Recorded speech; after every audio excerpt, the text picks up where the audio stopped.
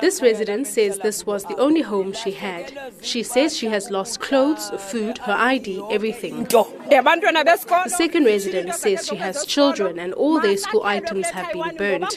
She says they must build houses for them in Taiwan because this is the third time her belongings are getting burnt.